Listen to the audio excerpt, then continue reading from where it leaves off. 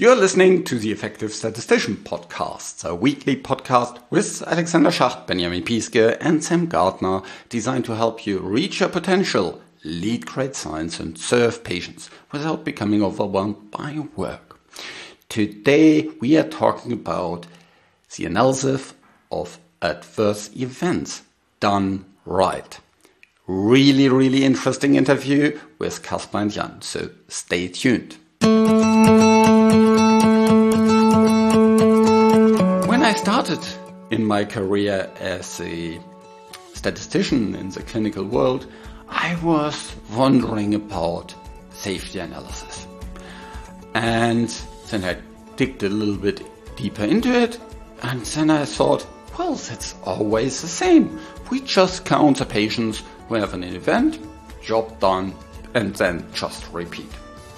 But it's not that simple, especially in more complex situations where you have different follow-up times and things like that. Then the patients that actually stay longer on treatment and that helps them get more adverse events, and it looks like the adverse event profile is worse for the really good treatment. So how can you account for that? Stay tuned for this really nice interview with Caspar and Jan, who are both experts in this area. You can also check the show notes because there's lots of additional links and resources that we're mentioning throughout this episode. I'm producing this podcast in association with PSI, a community dedicated to leading and promoting the use of statistics within the healthcare industry for the benefit of patients. Join PSI today to further develop your statistical capabilities with access to the video-on-demand content library, free registration to all PSI webinars, and much more. Head over to the PSI website at psiweb.org to learn more about PSI activities and become a PSI member today.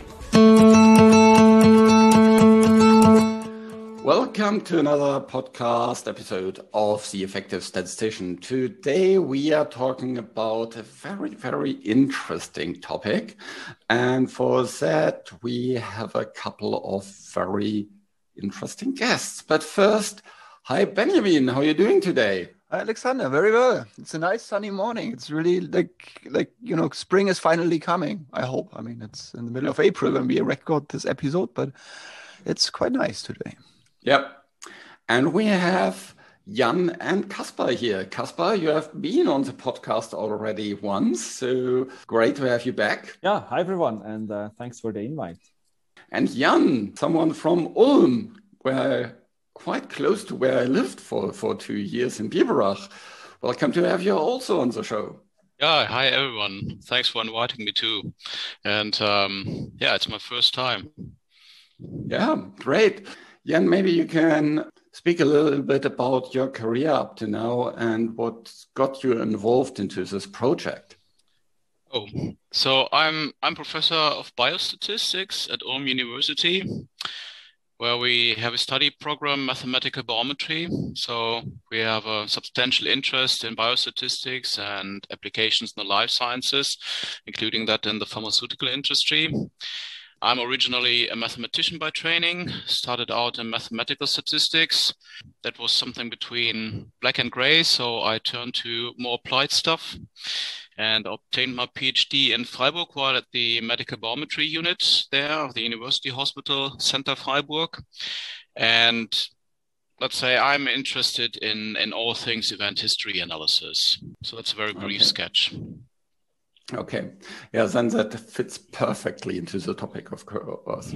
And Caspar, you have been on the podcast already, so you can scroll back a little bit to learn more about him. And yeah, today we are talking about something that it's a really interesting thing. It evolved over a long period of time and was a hot topic for quite some time. It has something to do with estimates, and this has something to do with oncology. And the acronym we are talking about today is, and I'm not sure whether I say it correctly, SAVI. Or how do you pronounce it? Caspar, SAVI, yeah. SAVI is correct. I mean, That's the term we've been using in German Swiss English. But I think we're all not native speakers, but yeah, SAVI is correct, isn't it? Or SAVI. Well, what does it stand for? Maybe the question from that side. Yeah, survival analysis for adverse events with varying follow-up times. And you'll find the letters in that order in this long sentence if you are creative. Yeah. Okay, so varying follow-up times. So that means you have basically a study where you're comparing two different treatments. Say, two different groups of patients get into two different groups of treatments. And then for whatever reasons, one treatment has, let's say, a median duration of 6 months, and the other one has a median duration of 12 months. And so if you look into kind of time to end of treatment, these Kaplan-Meier curves look very, very different to each other. So how is that a problem in oncology? And where is this problem coming from in oncology? Caspar, maybe you want to start? So one way to look at this very simply is, imagine you have a treatment that is very effective. So you have an overall survival hazard ratio of 0.5. So on average, if we make things very simple, every patient on the treatment arm is under observation for double the amount of time compared to a patient on the control arm. Now, if you look into the occurrence of adverse events and you simply count the adverse events and divide them by the number of patients, a quantity that we call incidence proportion and that we are all very familiar of using in clinical trials, of course, you most likely will find more adverse events in that group that has double the survival. So ultimately, the question is that a fair comparison? So that is kind of a key question. If the follow-up is so different or the time at risk is so different, just counting the number of patients with a given AE divided by the group size might not be estimating the thing we want to potentially know, namely the probability of an adverse event in an appropriate way. But before I hand over to Jan, I would want to make one other comment. This is not at all specific to oncology. This applies to all kinds of therapeutic areas where we are interested in assessing the risk of an AE. Yeah, okay. Or maybe not even an AE, could be anything, isn't it? Any event. If you're interested in the probability of a certain event happening, maybe we can discuss about that also later. Yeah, I fully agree with that. And I think one starting point for SAVI was that although essentially evolving in the very same trial, we're using different statistical methodology for efficacy and for safety. That is a puzzling thing, to say the least. But to back up what Caspar has just said, SAVI evolved from a couple of different projects or workshops, maybe. And one was a workshop of the Working Group Therapeutic Research of the German Society for, Medical Informatics, Biometrics and Epidemiology, GMDS. And they had a workshop on this topic in, I think, 2014, and that evolved in a special issue on the analysis of adverse events in pharmaceutical research. And I'm talking about that because Ralf Bender, Lars Beckmann, and Stefan Lange from the IQWiC, the German HTA, they have a very interesting paper in that special issue, and it describes examples that Caspar has just explained. There's one example where arguably the increased proportion of adverse events in the experimental was due to the fact that the treatment was effective. There was substantial prolonged survival. And for me, the freaky thing, as explained in that paper, was that the company, to some extent, discussed that the safety profile of their drug was worse.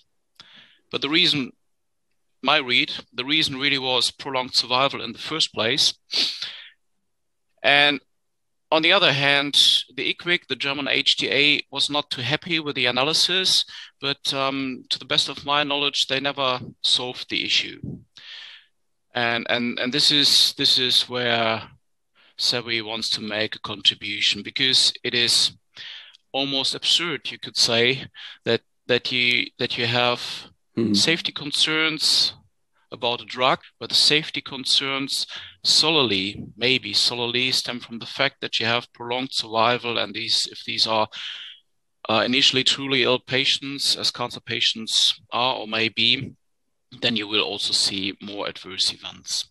But as Caspar said, I want to back that up too.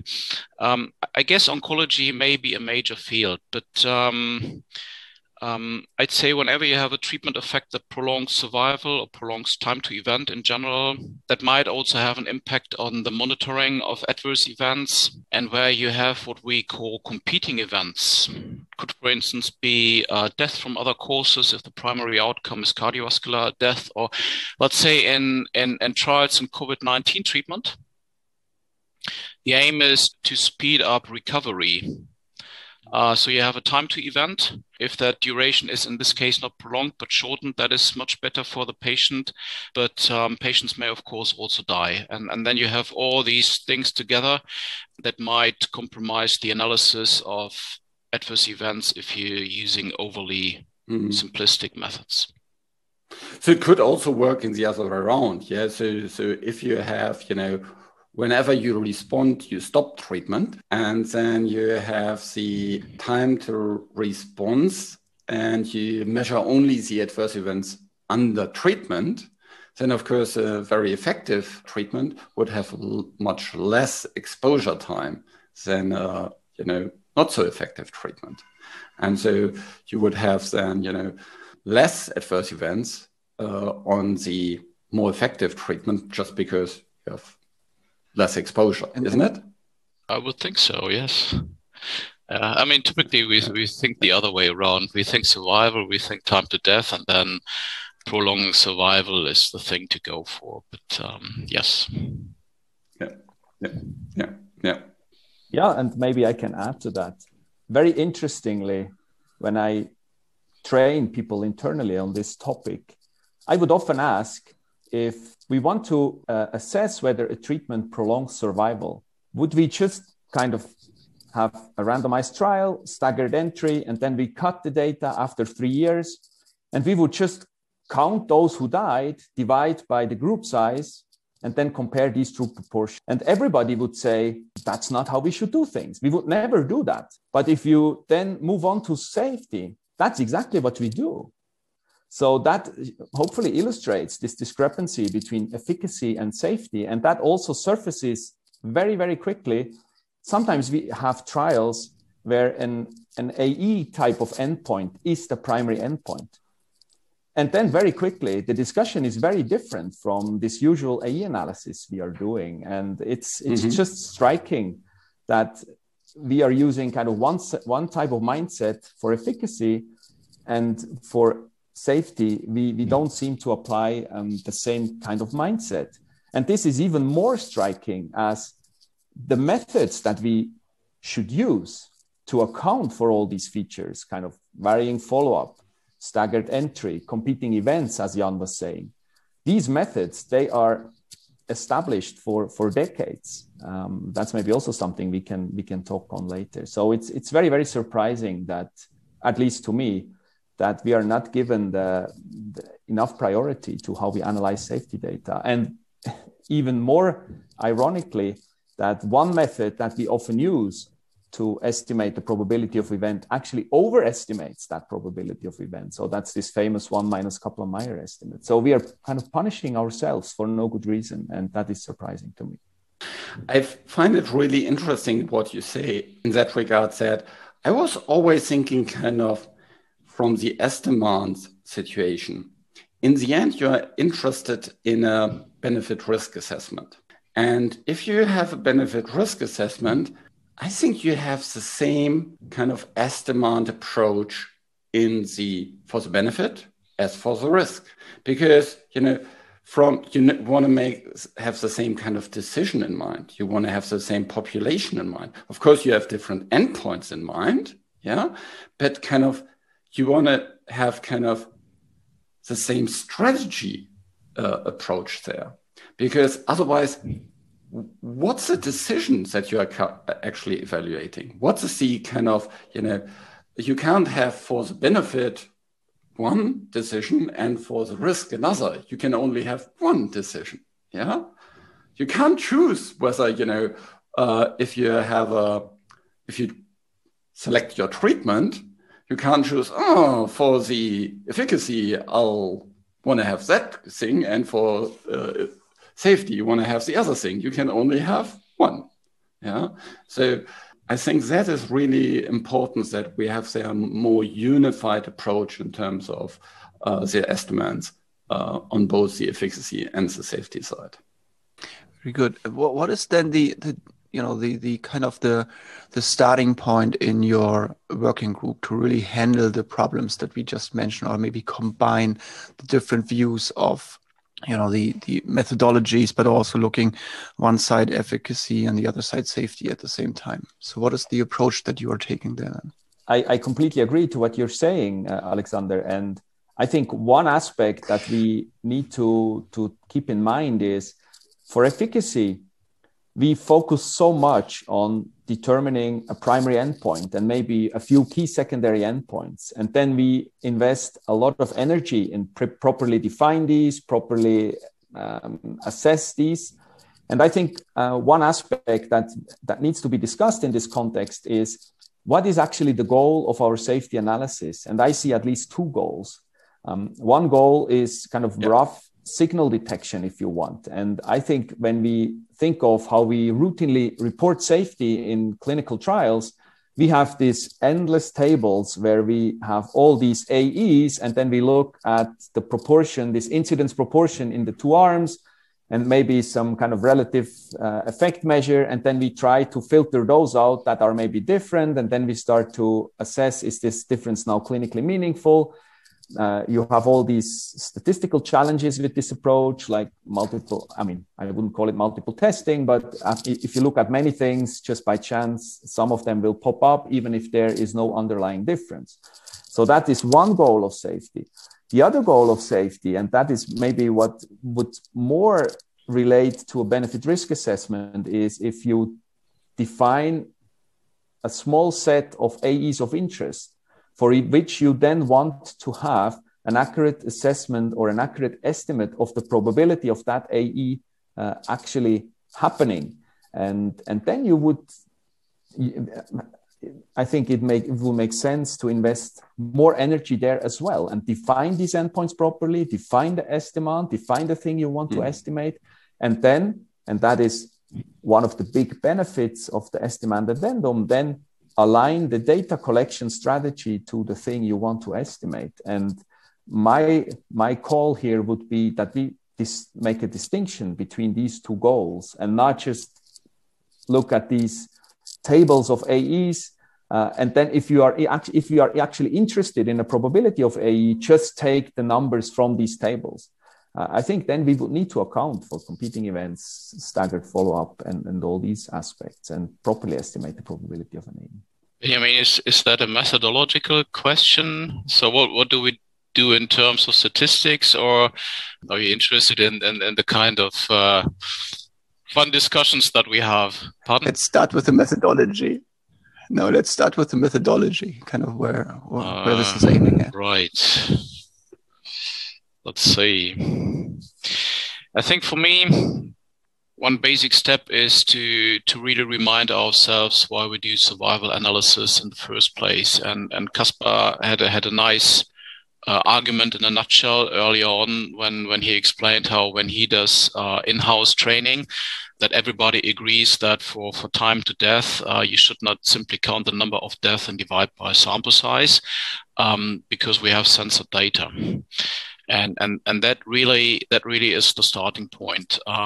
So, I mean, the usual textbook tale is we have time to death data. Alas, for the statistician, not everyone dies. So we have an information loss leading to censoring, and then we do something else. And then that often in the textbooks is Kaplan-Meier. But the starting point here is that this is true for both efficacy and safety for the occurrence of adverse events that is connected to varying follow-up times. And the methodological backbone of survival methods and also of Kaplan-Meier is the analysis of hazards. So the way we go about this is looking into the hazards of adverse events and let's say any event that may preclude or stop observing adverse events, let's say such as death before you have experienced the adverse event that you're currently investigating. And put simply, one method I understand in safety analysis is to look at the incidence density or incidence rate, as they call it. So number of adverse events, let's say first adverse events divided by patient time at risk. And that is a very simple parametric hazard estimator, but you could also do it, let's say if death is that other event that may happen before you have that adverse event, you also do the calculation for the death event. And then you have two incidence densities and you try to put them into perspective. And going back to that paper by Ralph Bender that I talked about, where they had prolonged survival and an increased number of adverse events, you might have the same incidence density of adverse events, but if you have a prolonged survival and that incidence density of an adverse event is unchanged, it ticks at the same rate, if you will, and if it does so every day anew and you have more days, you will see more adverse events. So that disentangles matters. So it really depends also on when these events occur. Yeah. So I think if you would have a typical event that only occurs, directly after start of treatment, it actually wouldn't change a lot. Yeah, because you don't have any censoring usually, or a lot of censoring very, very early in treatment. So then the analysis would be the same. But if you have events that only occur quite after some time, then the effect becomes even bigger. Yeah, because then you have much more people censored before the events even have the opportunity to show up. And so if there's a certain method of actions behind where kind of more the cumulative dose over time triggers something, then these types of adverse events, you have a completely distorted view of things. Yes, there are a number of factors coming into play, and as you say, if everything occurs into a well-defined time span, and if that is not subject to censoring, if these time spans are essentially identical, at least across arms, if not across patients, preferably so, then I'd also say that a lot of these difficulties disappear. However, how these possible sources of possible bias actually affect your results, that is a quite involved thing to investigate. And so what we've done in Savi is come up with a methodological meta-analysis across a lot of pharmaceutical companies, and where we have tried to, or where we aim to investigate these differences in investigating AE risk using different methods. And we also investigated the possible impact of, the amount of censoring, the amount of what I call a competing event, such as death, the impact of follow-up time, and Kaspar, maybe you can shed more light than I can, but it is a pretty involved picture. One reason being that, of course, the amount of competing events also depends on the amount of censoring and vice versa. And let's say A colleague of mine, Thomas Geertz, when asked about using more sophisticated methods, his answer is if you have fake money in one pocket and real money in the other pocket, which money do you use to pay what you're currently buying? And he prefers the real money. So maybe, I guess there are situations where I shouldn't say overshoot, but maybe the methods we're talking about here are not always needed, but they will typically not go wrong. Okay. Yeah, I think that's a great recommendation. Make it as sophisticated as needed, not as possible. Yeah. Caspar, so maybe you can speak a little bit about the different approaches you have looked into. Mm-hmm. Yeah, and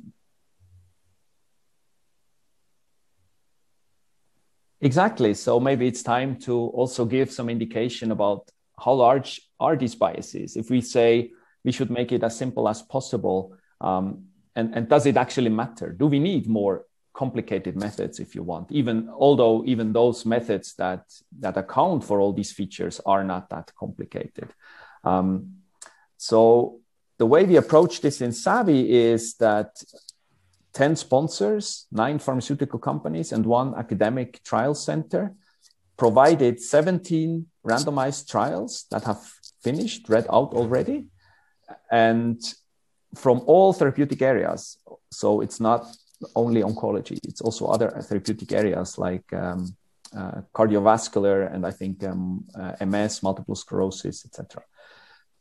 And then we defined a few AEs in all of these trials, and we defined a set of competing events. And then we applied a bunch of estimators to these AEs and benchmarked them against what we call the gold standard. And the gold standard is the Allen-Johansen estimator, because that is a non-parametric estimator that accounts for varying follow-up time, censoring, and competing events. And you can think of the Allen-Johansen estimator as a straightforward non-parametric generalization of Kaplan-Meier to the situation where you actually have competing events. Okay, so if we first start with the incidence proportion, that is the prevalent estimator we use, or estimator. It's actually not really an estimator. It's just the prevalent approach we use, because we are not so clear what we're actually estimating in safety analysis very often. But that is this number we compute by just counting the number of AEs divided by the group size. And if you benchmark that against Allen-Johansen in these 17 trials, and we actually looked at 186 AEs combined from these 17 trials, you find that the incidence proportion generally underestimates the probability of an AE, and that can happen up to a factor of 3. So instead of you have a 12% probability of an AE that you would receive with Allen-Johansen for a given AE, sometimes when you just use this incidence proportion, you only get 4%, okay? So that gives you an indication of the extent of the bias for the incidence proportion. If, on the other hand, you estimate the probability of an AE by just taking Kaplan-Meier and censoring at competing events. So if a patient dies, you would just censor that patient, and then you compute time to AE. We know this is not what you should do. This has been discussed in the literature extensively. But what we find in Savi is that with this 1 minus Kaplan-Meier estimate, you actually overestimate the probability of an AE up to a factor of 5 sometimes. So why would you want to do that? Just because you're lazy, you're just using a method you know very well, you censor the competing events. Sometimes you overestimate by a factor of 5. And this is even worse, as the kind of unbiased estimate is pretty simple. It's available in all software packages, and you need to invest a little bit. You need to properly define the competing events, but then you can actually use that. And the follow-up question then is, so this is estimation of an AE probability in one arm, in one group. underestimation using the incidence proportion, overestimation using 1 minus Kaplan-Meier. But what happens then if you divide the two when you want a relative comparison between two treatment arms? And there, it's interesting that for the incidence proportion, on average, you actually do quite well. So you divide two biased estimators, and then you, very loosely speaking, you end up with a halfway unbiased estimator. But that wouldn't justify the use of the incidence proportion still. But this is just what we found in SAVI. Okay, and for Kaplan-Meier, typically you underestimate the relative effect. And eventually, what we then did is eventually ends up in labels, in drug labels, are kind of labels like an adverse event is happening very rarely, uncommonly, commonly, or very commonly. For example, these are SMPC frequency categories put forward by EMA.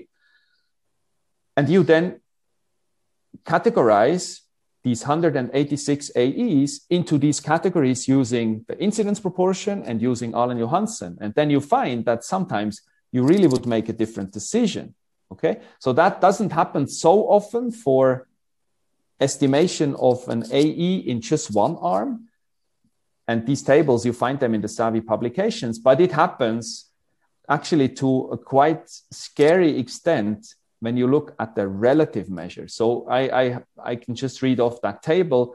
If you take the gold standard Allen-Johansen estimator, you estimate the relative risk, sometimes you conclude that this risk is major from the treatment compared to the control.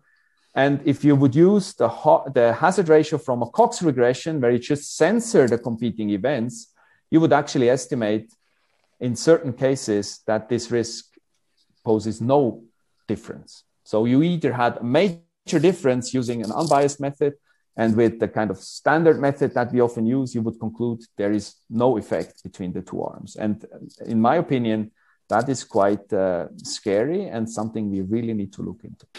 Can you, for those that are not so familiar with time to event analysis, can you explain a little bit what the Allen-Johansen estimator does differently to the Kaplan-Meier estimator, which probably all are familiar with?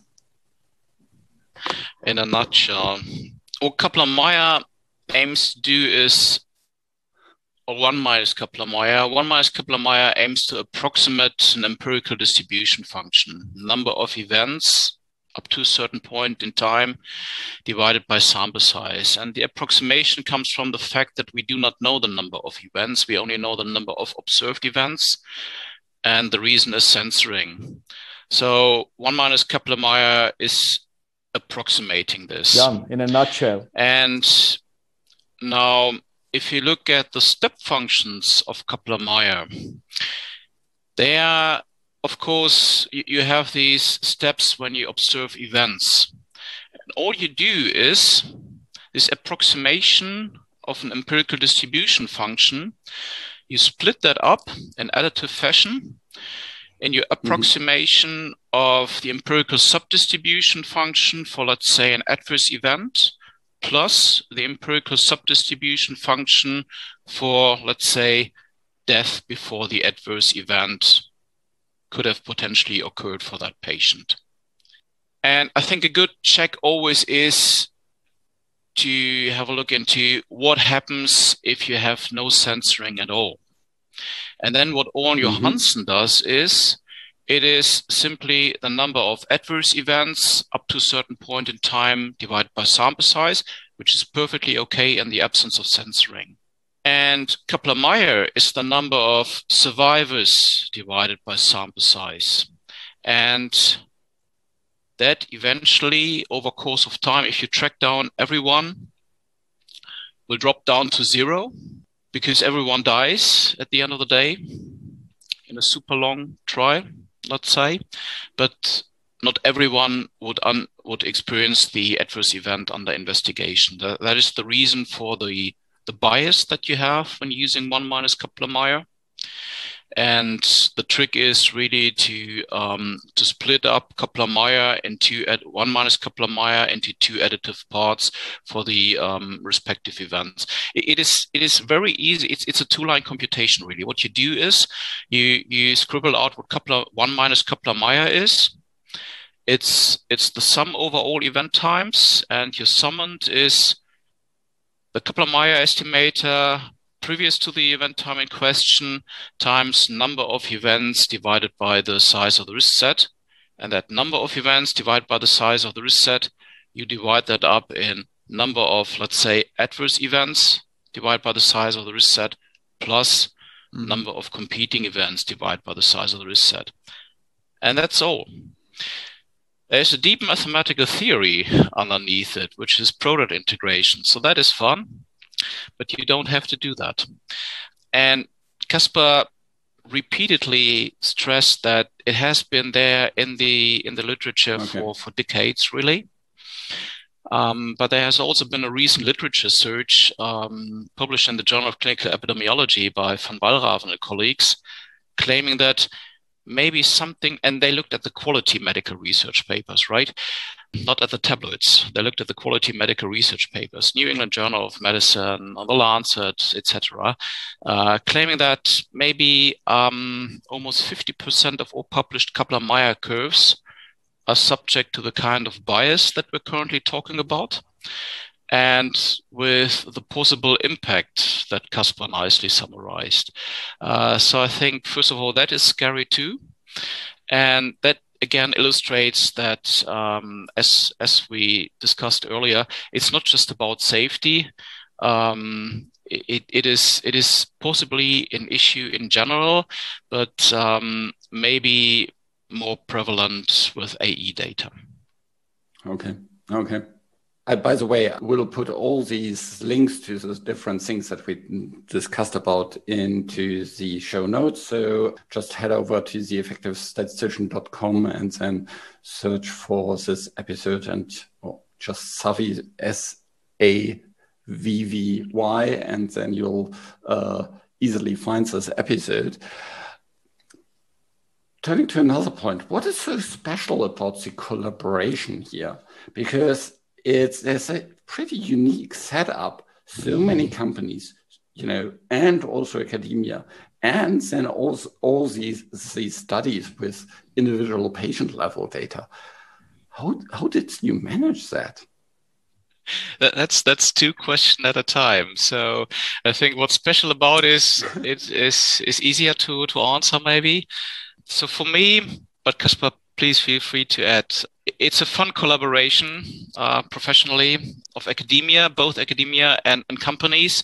And it's really companies, it's plural, it's not just one company, with a joint aim to join forces to solve a common methodological problem. That would be my brief summary. I don't know, Caspar, what would you say? No, I agree to that. And Alexander, you were mentioning a few points and that speak to the success of Savvy.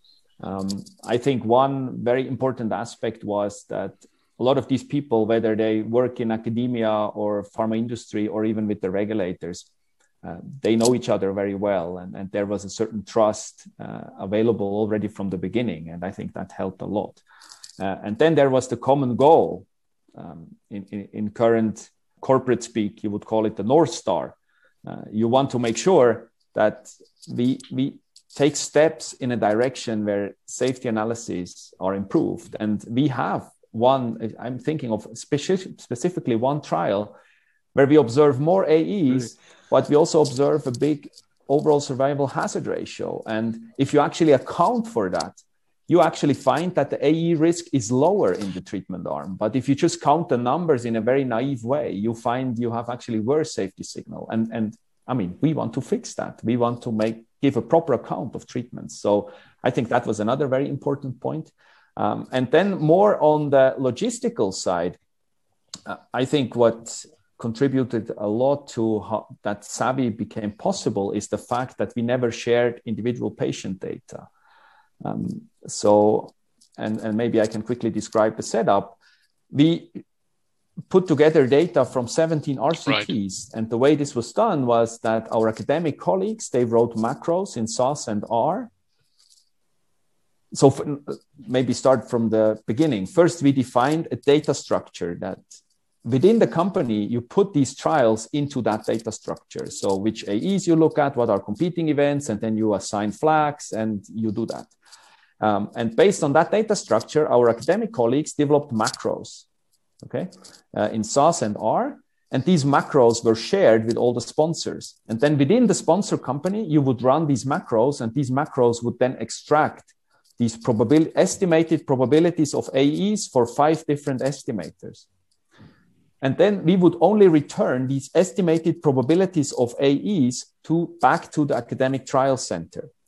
And they would then perform a meta-analysis on these estimated probability of AE data. And these then ended up in the analysis I very briefly sketched before, where you then get this underestimation up to a factor of 3, overestimation up to a factor of 5. You look at all these categories. And that facilitated putting together these 17 RCTs. I think we would not be where we are today with Savvy if we would have tried to organize individual patient data sharing and putting it all together in a central place from all these companies. I think that would simply have not worked. And I think this is a learning beyond all the content that we generate in Savvy. This is a template for a collaboration that is potentially also applicable for other type of questions. Yep. And especially when you started to mention that this is a macro, like the preparation of it. I mean, getting the data and then just playing around, that's comparably easy, but really putting the planning in place and really send over macros that work with, I don't know, a number of, randomized trials. That's just awesome. So it just gives them a different dimension in terms of organization and commitment. So it's a really great story, really. Yeah. Hopefully, where we in Savvy so far, we have aimed to answer methodological question, but the future plan will also be to address specific therapeutic areas. But Alexander, in terms of management, there are really a number of people that we haven't talked about yet, without whom Savvy would have simply been impossible. It would something that we might be talking about today still over coffee, but would not have happened. And that is, of course, Tim Friede from Göttingen and Claudia Schmoor, with whom Claudia was a leading force behind that GMDS workshop that I talked about earlier, and that led to that special issue in the Pharmaceutical Statistics Journal. And then almost in parallel, Tim, Claudia, and me, we discussed putting the concerns that were around into an effort like that became Savvy. Well, Kasper and me, we were together today here on the program, but a lot of the hard work, writing the macros, doing all organizational bits, was done by Regina Steke as part of her PhD thesis at the University of Ulm. And so, yeah, Kasper, what would you say? I'd say it's really a big shout out to Regina, Claudia, and Tim.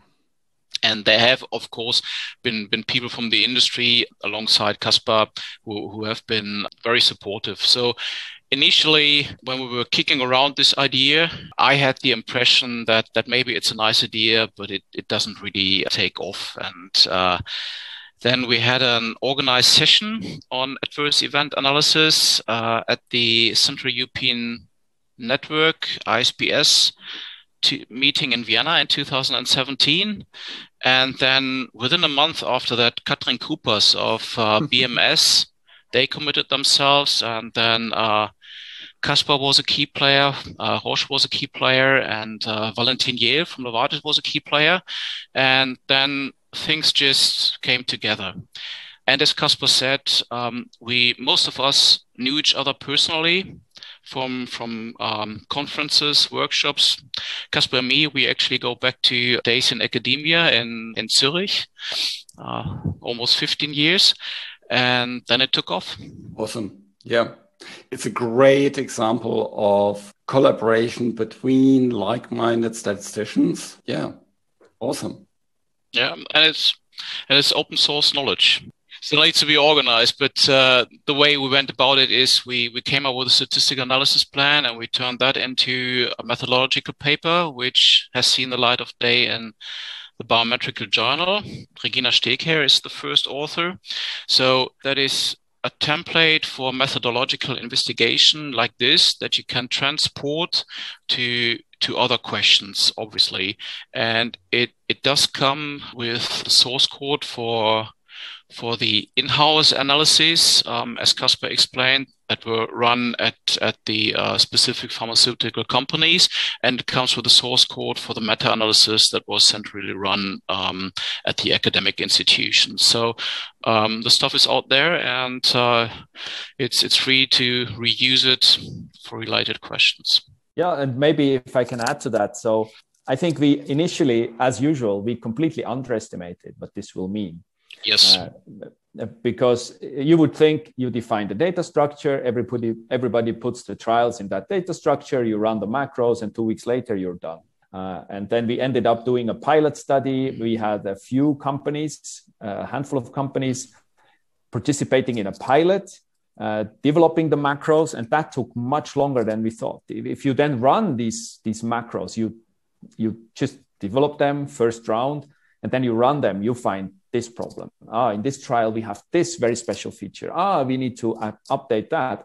Everybody's using a different SAS version. Okay, this means that. And so I don't think we want to pretend that this was easy. No. But that even makes it a bigger achievement. I think that we persevered and really went through. And a big shout out to everybody involved. So the people Jan mentioned on the academic side, and everybody in the companies who actually put that through and organized the data and applied the macros and fed back what they found. So this is it's a big thing, in my opinion. And maybe just to add one more point, for us in pharmaceutical industry and maybe even in academia, these points that we are underpinning with Savvy, they have been made for decades. A lot of people said it's not accurate what we do. The methods are here. Why are you not using them? So that's one point of view. But if these methods are never used, then at some point, I think you need to try to take a different approach, that people start to use it. And you need to convince everybody involved that what we are doing is not what we are supposed to do. And I think here that you apply it to real RCT data and that you make it very concrete and you illustrate the impact on labels. Hopefully, sometimes at some point, we will start to see different analysis. And I always use that kind of image of this is safety analysis in regulatory RCTs is like a tanker. And hopefully we can have this tanker turn the direction a little bit. And a lot of people have tried in the last decades, and I think with very little success. And maybe here we can start to change. I think that goes back to a theme that we have pretty common here in the podcast. It's about you have all the logic on your side, but still things don't move. Yes. So you need to have other ways to influence people, and you need to kind of step into their world to show kind of what it means. And I think that is exactly what you did with the actual RCT data to show that, well, it's not about just simulations and made-up data. It's about actual compounds, actual, impact in different studies. And it's, showing that really kind of how big the impact can be. Yeah, 3-fold, 5-fold. Yeah. And that helps people to understand that, there's really a problem. And it's not just kind of mathematical problems that might occur in some, rare occasions that we don't necessarily need about. Yeah. And so I think that is especially, what we as statisticians need to become much better at is stepping into the shoes of our audience. Yeah. What do they care about? And the physicians care about the safety of the patients, and the regulators care about, what they write into their labels. And so showing them, the impact of that in their ways, in their terms, is a really, really powerful way to change the overall game in terms of safety analysis. Yeah, that's right. I should give credit to Tim Friede, who in 2016 he challenged me. That's all swell, but does it make a difference in practice? And that's something that Savvy has demonstrated on a scale that we have not seen before. I think that is fair to claim. So as Caspar said, it has been there for decades in tons of papers, typically demonstrating matters using simulated data, of course, and then you can come up with anything that pleases you. And again, mentioning COVID-19, there's a paper using simulated data, again, making the very same point for COVID-19 treatments, but right, we're using real data, and that has been there before too, but not on this scale, meta-analyzed across many adverse events and a range of trials. So that is really different from an applied perspective. And probably we're also the first, and then on this scale, as just discussed, also looking at group comparisons, because typically the discussion focus on, let's say, the old Kaplan-Meier estimator, that is overestimating. So if you're overestimating in your experimental arm and in your control arm, what does that mean in terms of group comparison? And that is something that I wouldn't know where to find safe for Savvy. I think the other point is that you started is, and which is an important thing if you think about change management, is you have, you build not just work with one company or two companies, you worked with many companies. And if you want to change an industry, you need to have some kind of guiding coalition. And I think that is another great thing, that you not stop with, oh, we have Roche on board, that's fine, let's move forward. But you actually moved forward with lots of different companies and were very, very inclusive there. And despite the additional challenges with different SaaS environments and different study setups and additional kind of problems on that side. But now you have, advocates for that in lots of different companies. And that makes things much easier. It actually also makes things easier within the company. Yeah, I know that, when you're just talking within your company and you have this point, it's actually great, but it's even better if you can point to some other competitors and say, they actually do that as well. Yeah. So, the prophet in their own land is usually not heard, but if you can refer to some other prophets as well, it's much more powerful. Yeah. Yes, of course. And I mean, we want more accurate estimates of probability of adverse events and accounting for all these features. And if we can help establishing that, maybe in 10 years, 20 years, then that would be great. And I mean, Alexander, you mentioned the estimand addendum before. It is possible, although you can argue this is very difficult and you might not be happy with the direction of the estimand addendum, but we see now it has a huge impact, and it is possible to impact things, how we do things, although there is, of course, inertia, because we have all these established ways, established systems people are used to. It takes some effort, but this is for me kind of the illustration or the example that things can be changed. And let's see where we get with Savvy and the analysis of safety data in clinical trials. Yeah, I think this was the idea why to put together a large group, and personal contacts helped. The typical mindset was that everyone was willing to contribute, precisely for the reasons, Alexander, that you have just mentioned. And I mean, at the end of the day, Caspar, the aim would be to improve guidelines, right? where can people actually learn more about Savi? So where can they find out more about the project, about the people? As innovative as we are also old school, meaning we have no website. I don't even tweet. So you learn about it reading the scholarly papers, and we have been very active at conferences, but there is no website that you can go to. But there is a nice homepage from Caspar where there's a couple of nice links, and we'll put that into the show notes.